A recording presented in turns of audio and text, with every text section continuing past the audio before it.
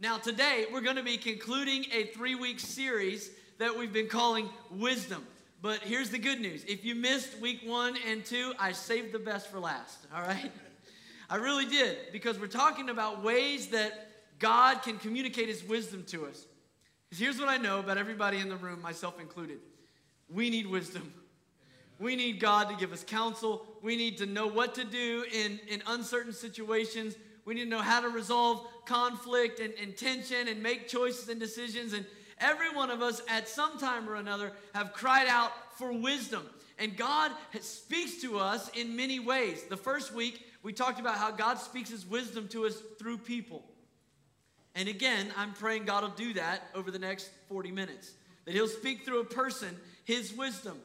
God wants to speak to you, but he also wants to speak through you. And so we talked about posturing ourselves to allow God to use us to speak into the lives of other people. The Bible calls that the gift of prophecy. You might call it a word of encouragement. You might just, I don't know how you would qualify it, but if it lifts people, encourages people, and points them towards Jesus, it's the gift of prophecy. The second week, we talked about the Holy Spirit's role in giving us the wisdom of God. Last Sunday, I just talked about all the things that the Holy Spirit does to lead us into the wisdom of God. But I really did save the best for last, because today I want us to look at God's loudest and most consistent voice when it comes to discerning the will of God. And you're holding it right now, likely. It's the Word of God. If you don't have a Bible and you want to use one, we've got some under the book racks, under the seat in front of you. We're going to put a lot of verses on the screen. I'm going to have you begin by turning to 2 Timothy in the New Testament. 2 Timothy, I'll be with you there in just a moment, but let me just say, by way of introduction today, that I believe with all my heart that the Word of God is the wisdom of God. We looked at a scripture last week in James. It says, if anyone lacks wisdom, let him ask. God wants to give us his wisdom. God is not silent. If you could just do something today, I think this would help you in your relationship with the Lord. It would help you in the difficult seasons of life that are bound to come again. Just make a commitment in your heart to say, I will never say God is not speaking. Just make that commitment right now. I've heard people say it all my life. Maybe you've said it, but God is speaking. Now, God doesn't always answer the way we want him to answer.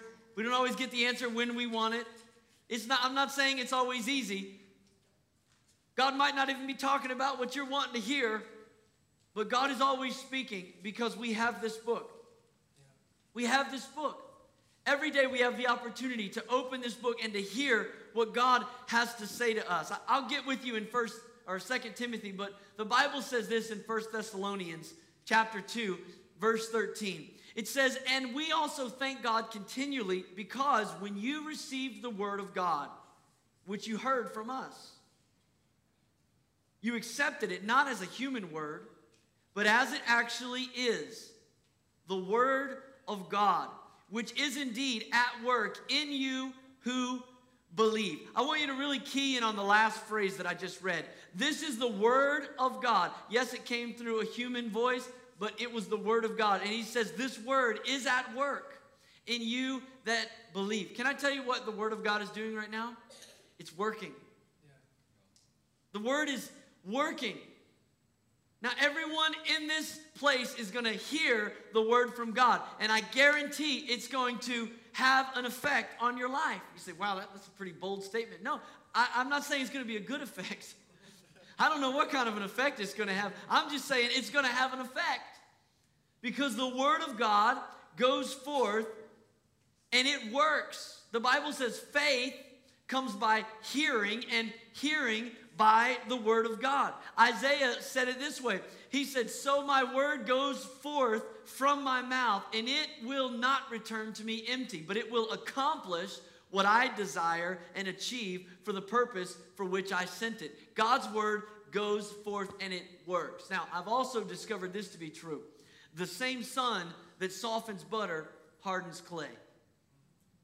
And so the same word can go out, and it can touch a heart that's tender and receptive, and your life can be shaped and molded into the image of Christ Jesus, you can leave better than you came. But there's also people that can hear the word of God and close their spiritual eyes and close their spiritual ears and harden their heart to what the Spirit of God is saying.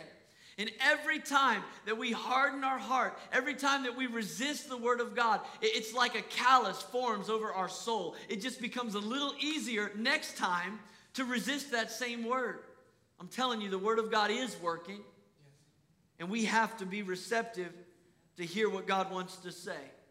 Are you in 2 Timothy chapter 3? I want you to look at a couple verses here because these, I don't know if you're a person that highlights in your Bible or underlines things, but if you are, I would advise that you highlight these verses, that you underline these, that you draw an asterisk or a picture of a Bible in the corner of the margin. I don't know how you write in your Bible, but these are words that you need to be familiar with.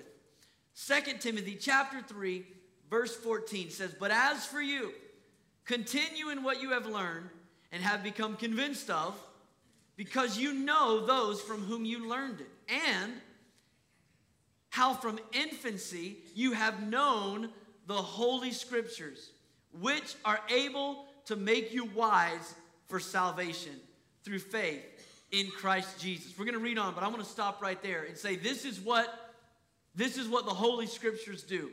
The Holy Scriptures make you wise for salvation through faith in Christ Jesus. Now you can't live on planet Earth and have an excuse for not knowing there's a God. That's what Romans 1 tells us. Psalms 19 says, "The heavens declare the glory of God. The skies show forth the works of his hands. Day after day they pour forth speech. Night after night they display knowledge." Listen, there is no one that has an excuse of saying, "I didn't know there was a God." Just look around. Look at the consistencies. Look at the intricacies. The creation itself communicates that there's a God. On the other end of the spectrum, we have the conscience of man that reveals there's a God. You can go to any corner of the earth, any tribe, any tongue, and you're going to see there's a plumb line of morality. Now, we might have different cultures and different beliefs, but we all have a general agreement on what is ethical, what is moral, what is right, what is wrong. Every nation can turn on the news and see something that's wrong and say, that's unjust. Why? Because we were created in the image of God. Because we have God's moral compass on the inside of us. Whether we live by it or not, it's there. And so we can look at creation and we can know there's a God. We can look at the conscience and we can know that there's a God. But it's only in the commands of God's word that we know he had a son named Jesus, who was born of a virgin, who lived a sinless life, who taught, who did miracles, who died on a cross, who was buried in the grave. 3 days later, he rose from the dead. And you can be saved if you put your faith in him. Amen. How many of you know you don't get that by looking at the stars? It's the commands of God's word. This is his special revelation of who he is to us. The Holy Scriptures make you wise for salvation. That's why Paul said in Romans 1:16, he said, "For I am not ashamed of the gospel, for it is the power of God unto salvation." It's the gospel that gives us salvation. And so reading on a little farther, in verse 16. I love this verse. 2 Timothy 3:16. It says, "All Scripture is God-breathed and is useful for teaching, rebuking, correcting, and training in righteousness." That's a powerful thought. God-breathed. The word is inspired. And so it's our fundamental truth, our number one fundamental belief. Listen, we live in a world that doesn't believe in absolutes. We live in a world that you can tell them something's true and they say, "Well, I'm glad that's true for you. My experience tells me. I have my own truth." And so our fundamental theological understanding is that the Word of God is truth. Now, it's up to us to deal with it. It's up to us to wrestle with it. But we understand the Word of God is truth. Why? Because this verse says all Scripture is God-breathed. It means it's inspired by the Holy Spirit. That means the original articles in the original language that the apostles and the prophets when they wrote it down, they didn't just write something that they felt a compulsion about. The Holy Spirit breathed upon them. The Holy Spirit directed them. And so we can have absolute confidence today that the original manuscripts of the Word of God that were produced under divine inspiration are absolutely trustworthy. They're authoritative. All 66 books, all Scripture. This is more than just good counsel. This is breath on the page. The Holy Spirit speaks to us through the Word of God. That's why in the nursery, they don't learn a lot of theology there, but they learn the Bible. Yes, that's the book for me. I stand upon the Word of God, the Bible. Now, when my oldest daughter, Morgan, was little, she would walk around the house with her little Bible, and she would just say, B-I-B-I-B, B-I-B-I-B. I think she thought that's what it was called. I don't know. She just called it the B-I-B-I-B. She couldn't spell it right, but she understood something about it. This is the Word of God. And when we go to church, she looked for it. Even at 1 year old, she wanted her little Bible. That's why we teach the kids in the nursery, Jesus loves me, this I know, for the Bible tells me so. If you can just get that concept, that the truth, the revelation of the command that leads to salvation, that Jesus is the Son of God, and that He loves me. How do I know that? Because God's communicated it to me in His Word. He loves me, this I know, because the Bible tells me so. And so we teach that doctrine at the earliest level. And so Paul goes on to say in verse 17, after he says it's useful for teaching, rebuking, correcting, and training in righteousness, he gives the reason. He says, so that the man of God or the woman of God may be thoroughly equipped for every good work. This verse tells us that one of the reasons that the Holy Spirit inspired the writers to give us the Word of God is so that you and I could be prepared, so that we can have the wisdom that we need, so that we can be ready for every work that God has for us. Can I just say to you this morning, we don't study God's Word just to fulfill some spiritual discipline or to increase our amount of knowledge. We study God's Word so that we can know how to do Christ's work in the world. This is the blueprint. Basic instructions before leaving earth. The Bible. This is the manuscript on what a Christ-like life is to look like. And it's God's revelation. It's God's love letter to you and to I. And I want to challenge you today to find a new passion and a new love for God's Word. Because it's the wisdom of the ages and it's available to us today. The shepherd prophet Amos, he spoke about the Word of God. And in Amos 8:11, he said this. He said, the days are coming, declares the sovereign Lord, when I will send a famine through the land. Not a famine of food or a thirst for water, but a famine of hearing the words of the Lord. Can I tell you, I believe that famine is in America today. There's a famine for hearing the word of the Lord. The Bible says that the word of the Lord is equated with fresh bread. Jesus said, man does not live by bread alone, but by every word that proceeds from the mouth of God. There's a spiritual famine in our nation, and it's not for lack of access. You know, Barna Research did a report and said that Americans spend $59 billion, that's with a B, $billion a year on Christian products and programs in America. $59 billion. We got the Witness Wear t-shirts, we got the bumper sticker for the car, we got the Jesus bracelet, we got the CDs, we got the podcasts, we got all that, and that's great. Nothing wrong with those things. They're great. We have so much access. But can I tell you today, all those things are supplemental. They're supplemental. Could you imagine what it would be like if you got up every day and you took a bunch of multivitamins, but you never ate a nutritious meal? Like, just think about how your body would handle that if all you did was just take some daily vitamins, but you never actually ate a real meal. And can I say there's a lot of people that are spiritually starving because that's the way that they exist. They might listen to a little Christian talk radio, might listen to some worship music, might watch a sermon on YouTube, come to church every once in a while, get a few supplements, get some strength, get some nourishment, a little power boost here, but they're not daily feasting on the manna from heaven. Amen. And it's available. I mean, fresh bread, God breathed right out of heaven's oven. It's available for you each and every day if we'll go after it.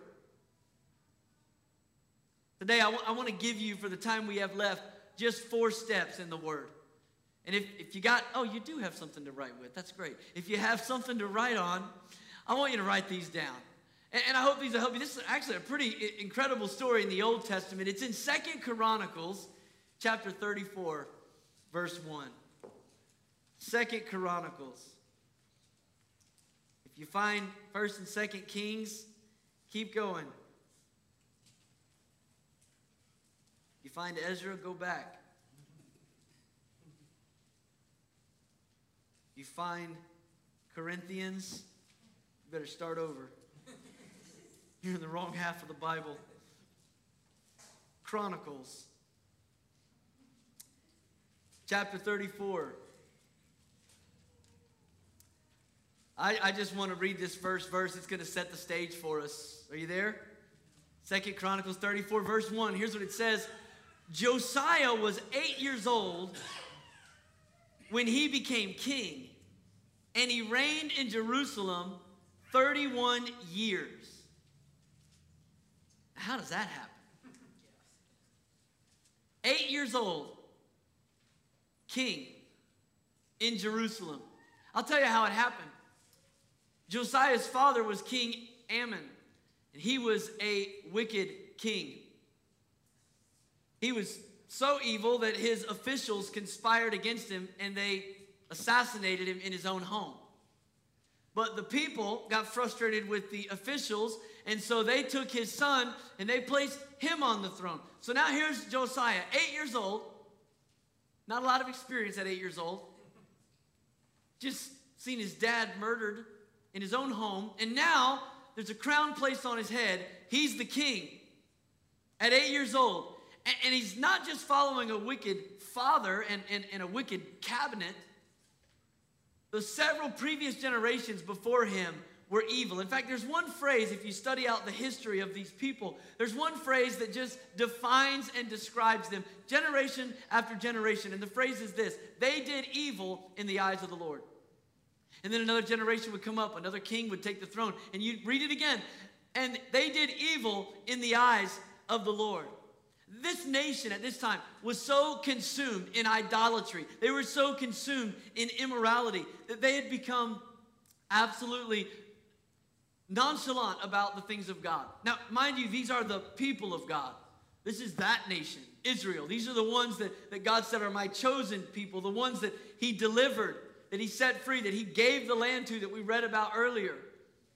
And they could care less at this moment about God's desires or God's word. In fact, they were so careless about God's word that they lost it. I don't mean like they misplaced the Bible that sits on the coffee table. I mean the word, like the Pentateuch, the one that Moses wrote down that God gave to him. This was the word. They lost it. They didn't even know where it was.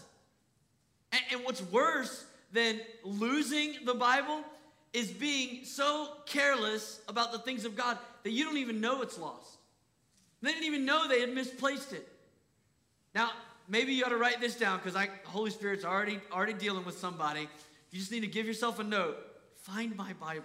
Because your wheels are turning. I don't even know where my Bible is. Listen, they lost the Bible, okay? They lost the Word of God. They were so backslidden that their children were growing up in a nation that didn't know the Word of God. They didn't know anything about God.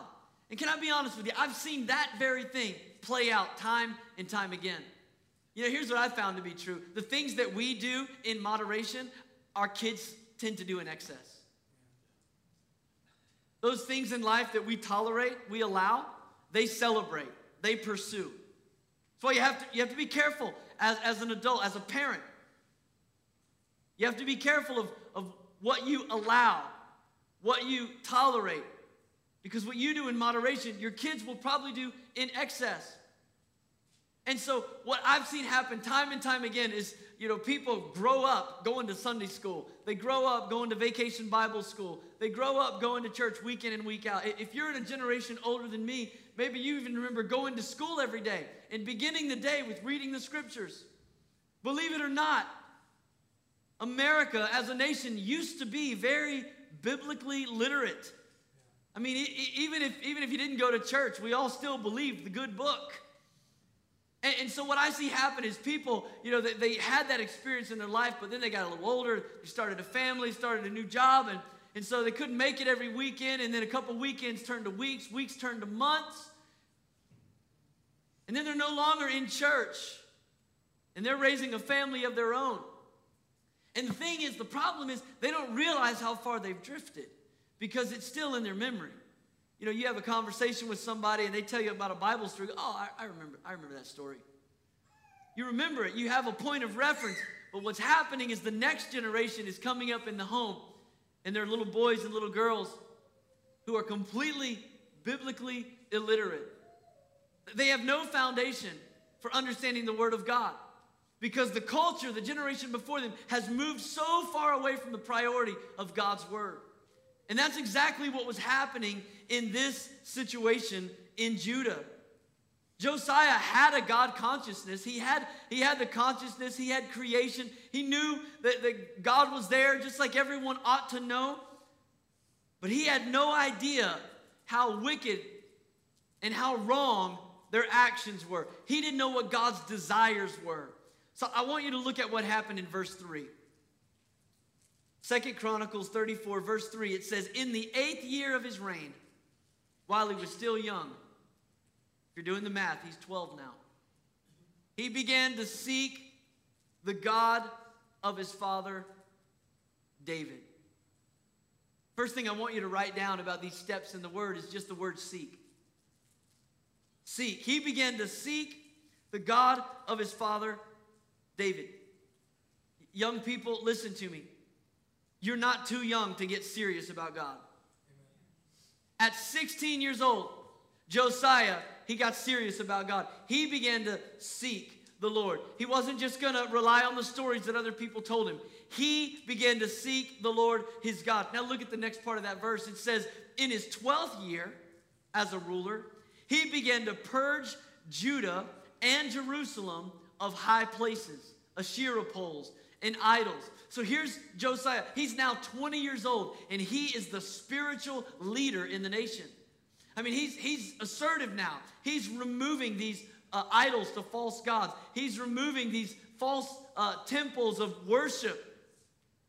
He's undoing some of the evil of his father and his grandfathers. The previous generation had so neglected the house of God that it was literally in shambles. I mean, it was in disrepair. The house of God looked terrible.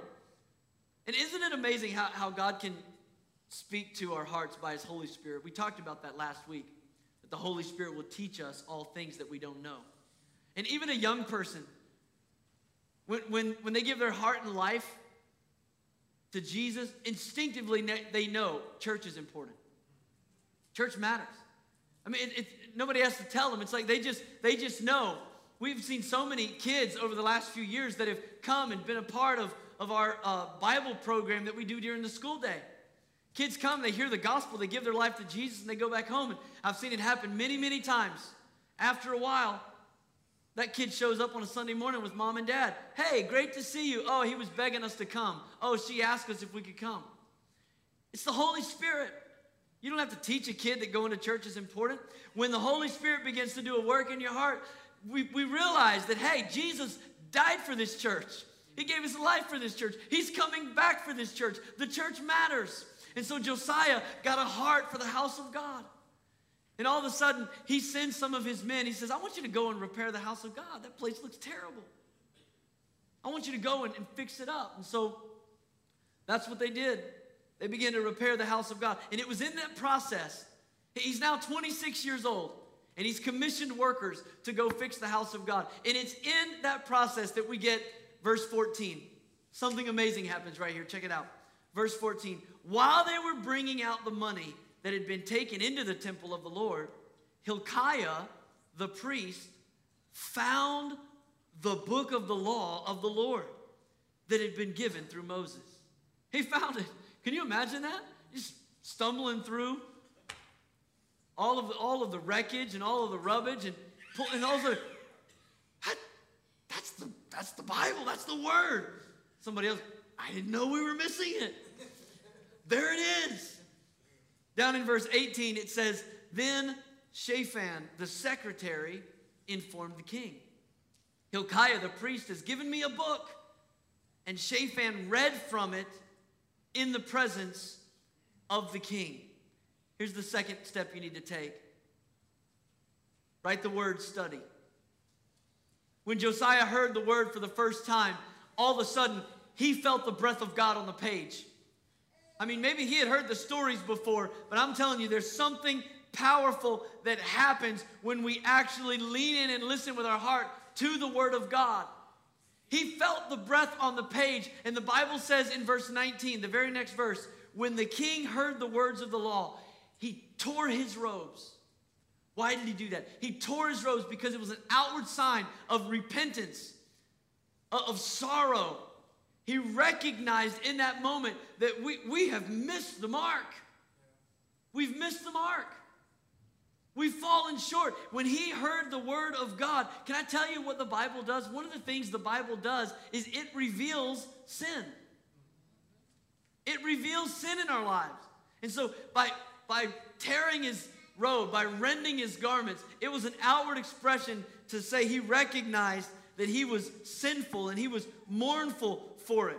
This was a sign of genuine repentance. For the first time in his life, 26 years old, Josiah encountered the word of God. You know, the Bible tells us in Romans 3:20 that it's through the law that we become conscious of sin. That's what the word of God does. You don't have to worry about, do I know or do I understand all the laws? Or, you know, maybe you're new to faith. You go, I don't know if I'm doing this thing right, if I'm serving Jesus right. The Holy Spirit will teach you. And as you read the word, the law of God reveals the consciousness of our sin. And so when we read the word of God reads us. Isn't that amazing? That's why it's a supernatural book. The word of God is a mirror, James said. When we look into the word of God, it's a reflection. It shows us what we're supposed to look like. It shows us what's wrong in our lives. So when you read the word reads you. And the Holy Spirit speaks and says, there's some things here that need to change. And that's what happened for Josiah. See, the Bible says this about itself. Hebrews chapter 4, verse 12 says, the word of God is alive and active. If you didn't know it, can I tell you today, this is a dangerous book. This is more than history, certainly not fiction. This book is alive and it's active. What does that mean? Hebrews 4:12 says it's sharper than any double-edged sword.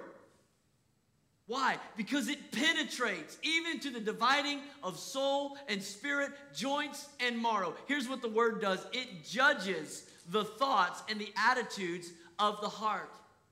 When we open the word of God, the word opens us, and he's like a master surgeon with a scalpel. The word of God goes right to the core of who we are.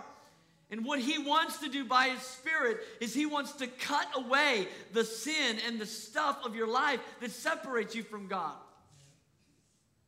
And he wants to add strength and life and virtue to the things that are of God. You know, when I was 12 years old, that Christmas, one of the things I asked for from my parents was a Bible. Now, I had a Bible already. I had a kid's Bible. But my dad preached out of the King James Version. And I wanted to be able to, because I graduated kids' church now, you know, I got to sit with the big people. So at 12 years old, I wanted to be able to have my own Bible in the same translation so I could find the scriptures and follow along. I still have that Bible sitting on my shelf in my office right now. They gave me that on my 12th birthday, and on the inside cover, my dad wrote a quote from D.L. Moody. And it said, "This book will either keep you from sin, or sin will keep you from this book." And you know, that's true. If we'll stay close to the Word of God, it'll be like a repellent from the temptation of the enemy. We'll be able to use the Word in our spiritual arsenal the same way Jesus did when Satan tempted him. He said, "It is written." And he used the Word the way Ephesians 6 says, the Word of God. The Word of God is the sword and the shield. We need the Word of God to keep sin from our lives. So Josiah does the only right thing to do. Once he's actually gotten the Word, he's seeking the Word and he's studying the Word. The third thing is this: he shares the Word. He begins to share it. He begins to share what God has shown him. He shares it with the leaders and with all the people. He brings everybody together. He proclaims everywhere that everyone's going to come and hear the word of the Lord. Can I say, we got to do the same thing? We got to be willing to share the word.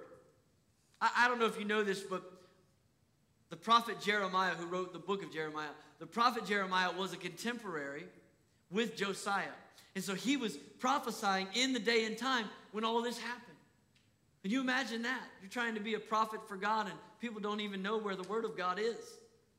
But he wrote his experience when all of this happened in Jeremiah chapter 15, verse 16. Look at this. Jeremiah said, "When your words came," other translations say, "when your word was found, I ate them. They were my joy and my heart's delight, for I bear your name, Lord God Almighty." He said, I ate them. In other words, I consumed them. We sang it earlier. Your name is sweeter than honey on my lips. Where do we get those lyrics? Where do we get that poetry? David said in Psalm 119, 103, "How sweet are your words to my taste, sweeter than honey to my mouth." So just like Jeremiah, just like David, we got to crave the word of God. We got to have a hunger for it. He said, until it became my joy and my heart's delight. Can I tell you what one of the biggest keys to satisfaction and contentment in your life is? It's finding your joy and your delight in the word of God. See, there's an incredible promise in Psalm chapter 37, verse 4. It says, "Delight yourself in the Lord, and he'll give you the desires of your heart." Now, I've heard that verse abused so many times because people just quote the second half. They say, "Lord, you told me you'd give me the desires of my heart, and you know I need a woman, so God," it's something stupid, "Lord, you see that car over there? Oh, I need that car. You said in your word you'd give me the desires of my heart." No, that's not how it goes at all. It says, "Take delight in the Lord." See, Jeremiah said, your word is my joy and it's my delight. And when we delight ourselves in the Lord, all of a sudden, God can trust the desires of our heart. Our desires are aligned with his will for our life. All of a sudden, we want what he wants. We pray like Jesus prayed. "Thy will be done, not mine." And God can trust our desires. And Jesus, by the way, backed that Old Testament promise up in John 15 when he was talking to the disciples. Listen to this. He said, "If you remain in me and my words remain in you," and that's the key, "ask whatever you wish and it'll be done for you." Just let that verse settle on you for a minute. I mean, that sounds like a fortune cookie more than scripture. I mean, that's amazing, right? I mean, if everybody knew that was in the Bible, don't you think more people would have came today? He said he'll do whatever you wish. That's amazing. But the key is that my word remains in you. See, here's the hinge pin that your soul's satisfaction swings on. The reality is Jesus said, Satan comes to steal, kill, and destroy. I've come to give you life to the fullest. What Satan doesn't want you to know, young people especially, hear me. What the devil doesn't want you to know is the best version of your life, the one that's going to give you the most satisfaction, the one that's going to give you the most peace, the most adventure, the most thrills, is the actual life that Jesus planned for you. See, the world wants to tell you, you got to cut corners, you got to sneak out, you got to go around the rules, you got to bend things, because you don't want to compromise all of the fun. You just want to figure out what you can get away with and still squeak through the pearly gates. That's a lie from the pit of hell. See, God is so good. He's so generous that the desires that would bring you the most satisfaction were actually his desires for you first. There's some people that say, I'm afraid to surrender everything to Jesus. He might call me to preach. I don't want to preach. Well, if you don't want to preach, probably not going to call you to preach. What do you love doing? Working on cars?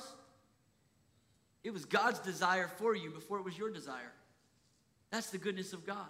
And so you can trust him with your desires when he can trust you with his desires. And so Jeremiah says, your word, I desired it. It became my joy. It became the desire of my heart. And all of a sudden, something unlocks in your life.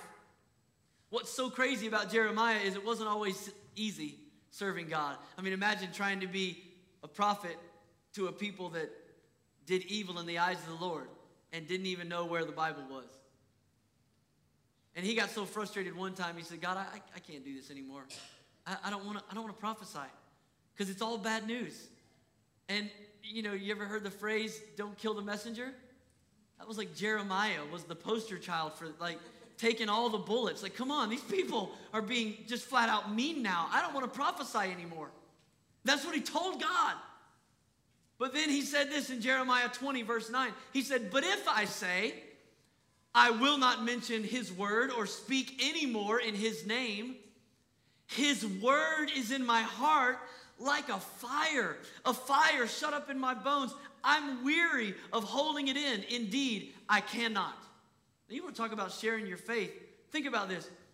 Jeremiah is not saying it's hard to share my faith. He's saying it's hard not to. When I try not to, it's like fire on the inside of me. I get weary from trying not to share my faith with people. I want to ask you to raise your hand, but I wonder how many of us have had that experience. And I just wonder sometimes, because many people have said this, and maybe you're in this camp. I've heard people say, it's hard for me to share my faith. I know there's personalities that are different, and some people are better at talking to others. But I wonder in our heart of hearts, maybe it's that we haven't fallen in love with God's word enough. Because here's what I've found about people. You can't help but talk about what you're passionate about.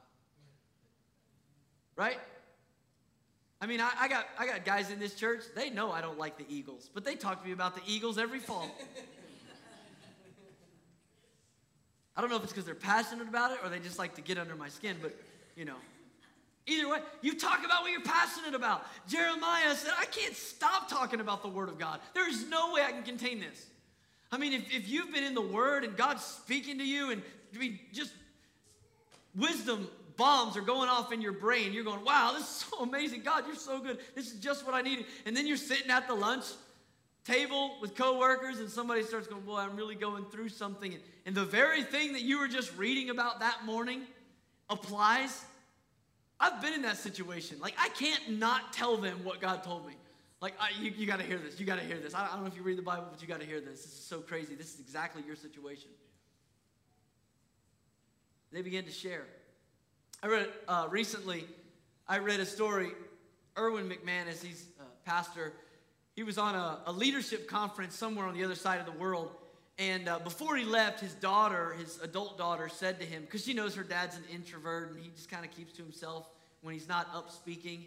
He sometimes doesn't really speak to anybody. And so she said, look, do yourself a favor. When you go to the conference, find somebody with a pleasant smile and invite them to lunch. Be social. Okay.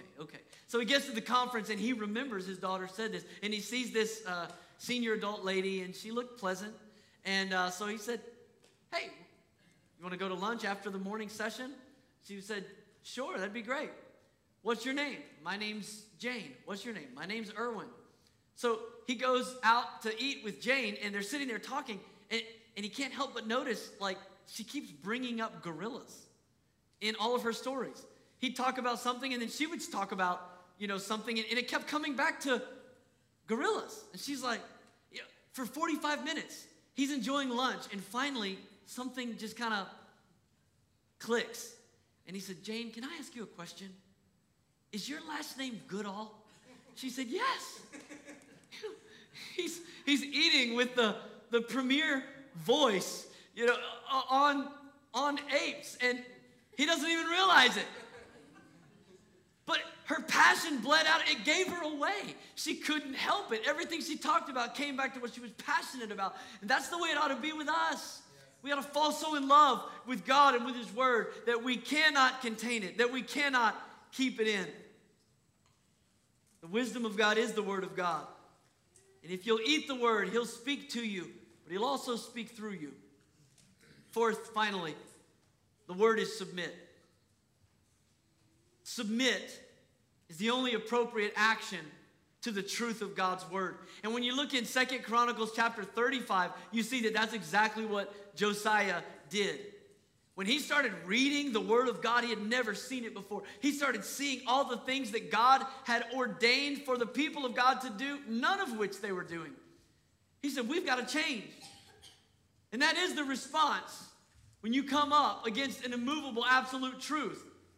We have to change. And so submission to the word of God is always appropriate. So Josiah says, you know what, there's this feast called the Passover. Pretty important. I mean, God delivered our ancestors out of slavery in Egypt for 400 years. He rescued them. And he gave them the celebration and all this stuff. We're supposed to do this. And so he reinstituted the Passover. And not just like, hey, we ought to try this thing. I mean, he went all out. He went all in. In fact, I want you to look at one verse in chapter 35. Just one verse. It says, the Passover had not been observed like this in Israel since the days of the prophet Samuel. And none of the kings of Israel had ever celebrated such a Passover as did Josiah. Not King Saul, not King David, not King Solomon. With all of his wealth, none of them.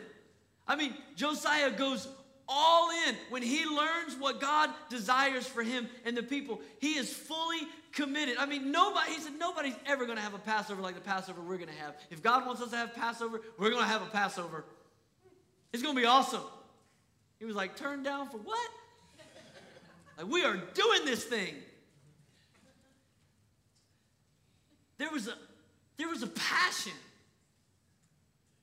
of submission. Now, that might sound counterintuitive because we think of grabbing the bull by the horns and taking charge of it. No, he was passionately committed to surrender, to yielding, to say the best thing that I can do right now as a leader at 26 years old, with all of my experience at my early age, the best thing I can do is submit myself and all these people that I lead to the word of the Lord. And can I just say again to the young people in the room, don't ever underestimate the impact that you can have when you are passionately committed to living according to the word of God. Because Josiah made that personal decision. And it impacted an entire nation. The Bible says of him in 2 Kings 23, verse 25, listen to this. Neither before nor after Josiah was there a king like him who turned to the Lord as he did, with all of his heart and with all of his soul and with all of his strength, in accordance with all the law of Moses. You got to seek the word. You got to study the word. You got to share the word. And you have to submit to the word of God, because this is the wisdom of God. It's the wisdom of God. And if you'll prioritize his word, God will lead you. He wants to lead you. Why? Because God's not silent. And by the way, he's not hiding either. He wrote you a letter to reveal who he is. We don't read the Bible to get Bible knowledge. We read the Bible to know God. He wants to make his ways known to you. He wants to make his truth known to you. Today, that's God's heart for you. We have to get wisdom. We have to dig it out. We have to submit ourselves to it. I want to pray for you today as we prepare to close this service. And I just want to ask a simple question, give you an opportunity to respond. Maybe you're here today and you don't have a relationship with Jesus, but you're hearing this word, and I want to challenge you to just take a step of faith. The most important step I think you could take is to just simply believe that this word is truth. That there is a truth. It's too easy to borrow the talking points from the critics. I can't tell you how many people I've talked to that have borrowed the talking points from critics and said, oh, well, if the Bible's true, why did that happen? Or, well, I heard the Bible says this over here and this over there. But they've never actually read it for themselves. Can I tell you what you're going to experience? If you push all that aside and just take a step of faith and say, okay, God, I'll take you at your word.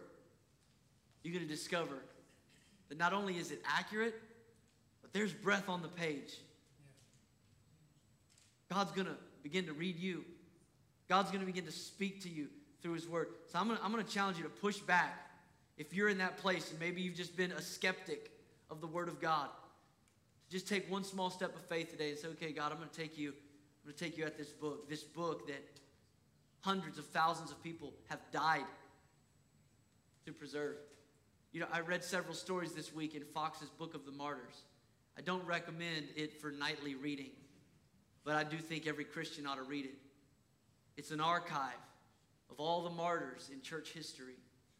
Men like William Tyndale, who was burned at the stake because he believed everybody ought to have a copy of the Word of God in their own language. And yet we throw it in the back seat. We try to find it next Sunday on our way back in.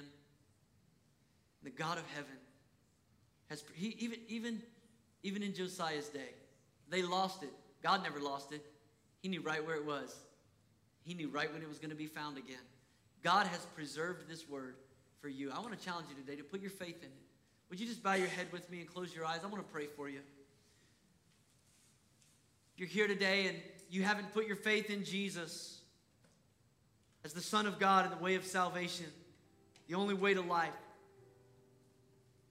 that's what the Bible communicates.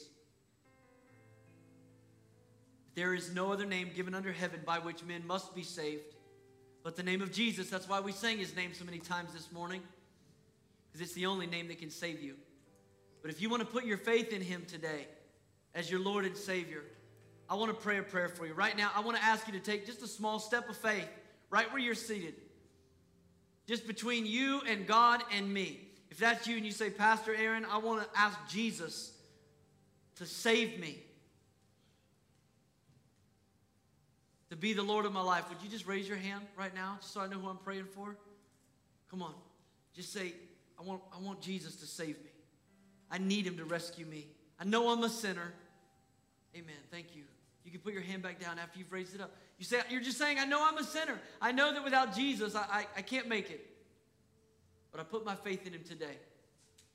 Well, if you just raised your hand, or maybe you know you should have, I want you to say this prayer out loud. The church is going to pray it with you. We're just going to pray a prayer of surrender together. Come on, say it after me. Dear Heavenly Father, I believe your word is true. It tells me that I'm a sinner, and the penalty for sin is death. But it also says the gift of God is eternal life through Jesus Christ, your Son. So I put my faith in Jesus to save me. Come into my heart, Lord. Fill me with your Spirit. Help me to live every day according to your word. Today, I'm a new creation in Christ Jesus. Amen. Amen. Can we all stand together and give God praise? Amen. Amen.